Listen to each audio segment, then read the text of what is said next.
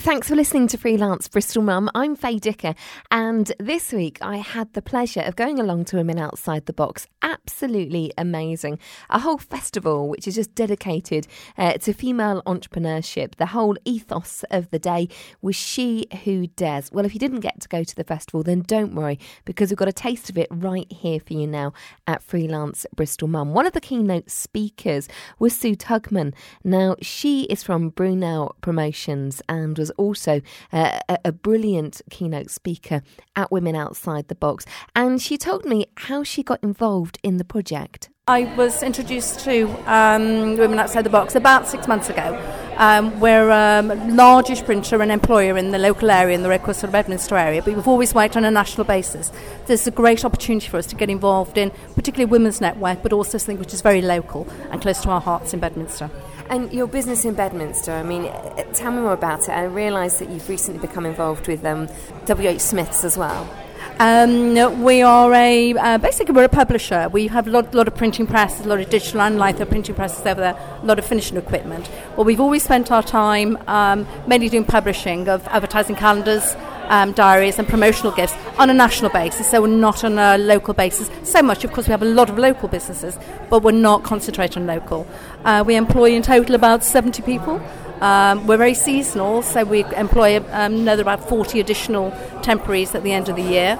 We've got a 40,000 square foot factory over in Bedminster, and we spend our life printing, publishing, doing a lot of commercial stuff. We're just about to launch a new venture called Brunel1.com, which is doing commercial print and promotional products to startups and very small entrepreneurs. So that's something really exciting for us. We're starting that up in about a week or so's time. And yes, we were involved. We used to own about 50% of what became the brand funkypigeon.com, which was sold to WH Smith about 3 years ago. We still do a lot of the production and manufacture in our factory, so we're really excited to be associated with that brand as well. You do masses? I'm kind of a bit bamboozled as to how I've not heard of you. You're tucked away in Bedminster. Whereabouts can we find you? We're actually just off West Street. It used to be we used to be part of, going back many, many years ago, ES&A Robinson and then Dixons Robinson Group.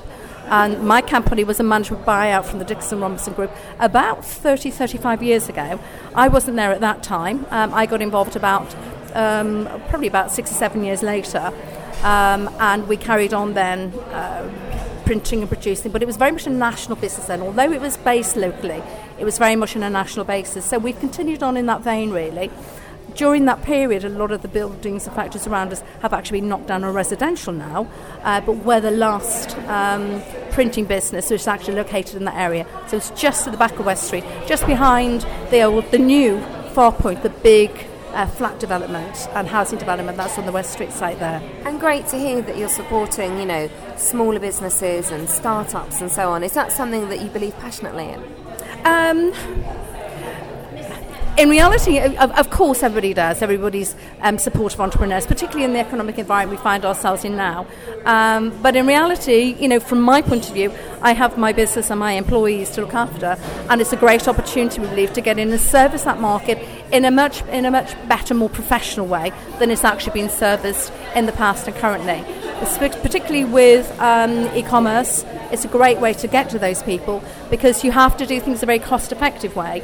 Actually doing it on going out and seeing people and meeting people is too expensive a way to do it. So by doing it through e-commerce, it's a very cost-effective way both for ourselves and for the startups entrepreneurs to get themselves started with their own professional promotional material, business cards, letterheads, all that sort of stuff.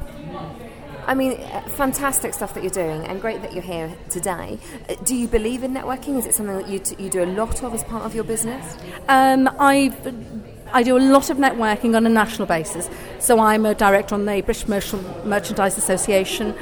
We have a lot of promotional associations that I'm part of. I go to lots of meeting groups there. Also on a national basis in printing. We're on the Digital Printers Group D-Scoop when we meet in Europe and in America. I do lots of travelling on that basis, but I've never been involved in the local networking before because, as I keep saying, we've been much more of a national company. So I'm really concentrating on trying to get into the heart of the local area. That's where we see some good development for us and some benefits for our employees and also for some of the local people. Well, I would think being here at Women Outside the Box, would be a fantastic opportunity to meet with some of those local people and local businesswomen. I'm sure you'll be doing that. The ethos of today is She Who Dares, and we're hearing with research that they found that women don't take as many risks in business. Is that something that you think is true, or you've come across?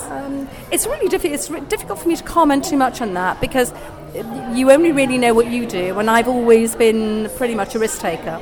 I hope they're calculated risks. I don't take risks which are going to jeopardise or risk the business in any fundamental way. But yes, I bought a number and sold a number of companies over the last 5 or 6 years. I've actually owned the business for about 7 years completely. So since I've been able to own it, I've had much more flexibility to do what I wanted to do rather than be controlled by other shareholders and other directors. So yes, I do take risks. They are calculated risks. I do take them within the area I know, so I'm always looking for synergies as opposed to something which is completely outside the box, something completely outside the area that I'm comfortable with. And I think if I work on that sort of basis, I'm much more likely to make success of those risks that I take rather than they become a problem for me. Well, thank you very much for your time and have a fantastic time at the festival today. Thank you. That's just one of the many women that I managed to catch up with when I was at Women Outside the Box. I managed to get them to share their stories. So don't forget to check out the rest of the podcasts on the podcast part of this website. And you can even hear the founder of Women Outside the Box, Joni Farthing, tell her story in her own words about how the whole thing got started.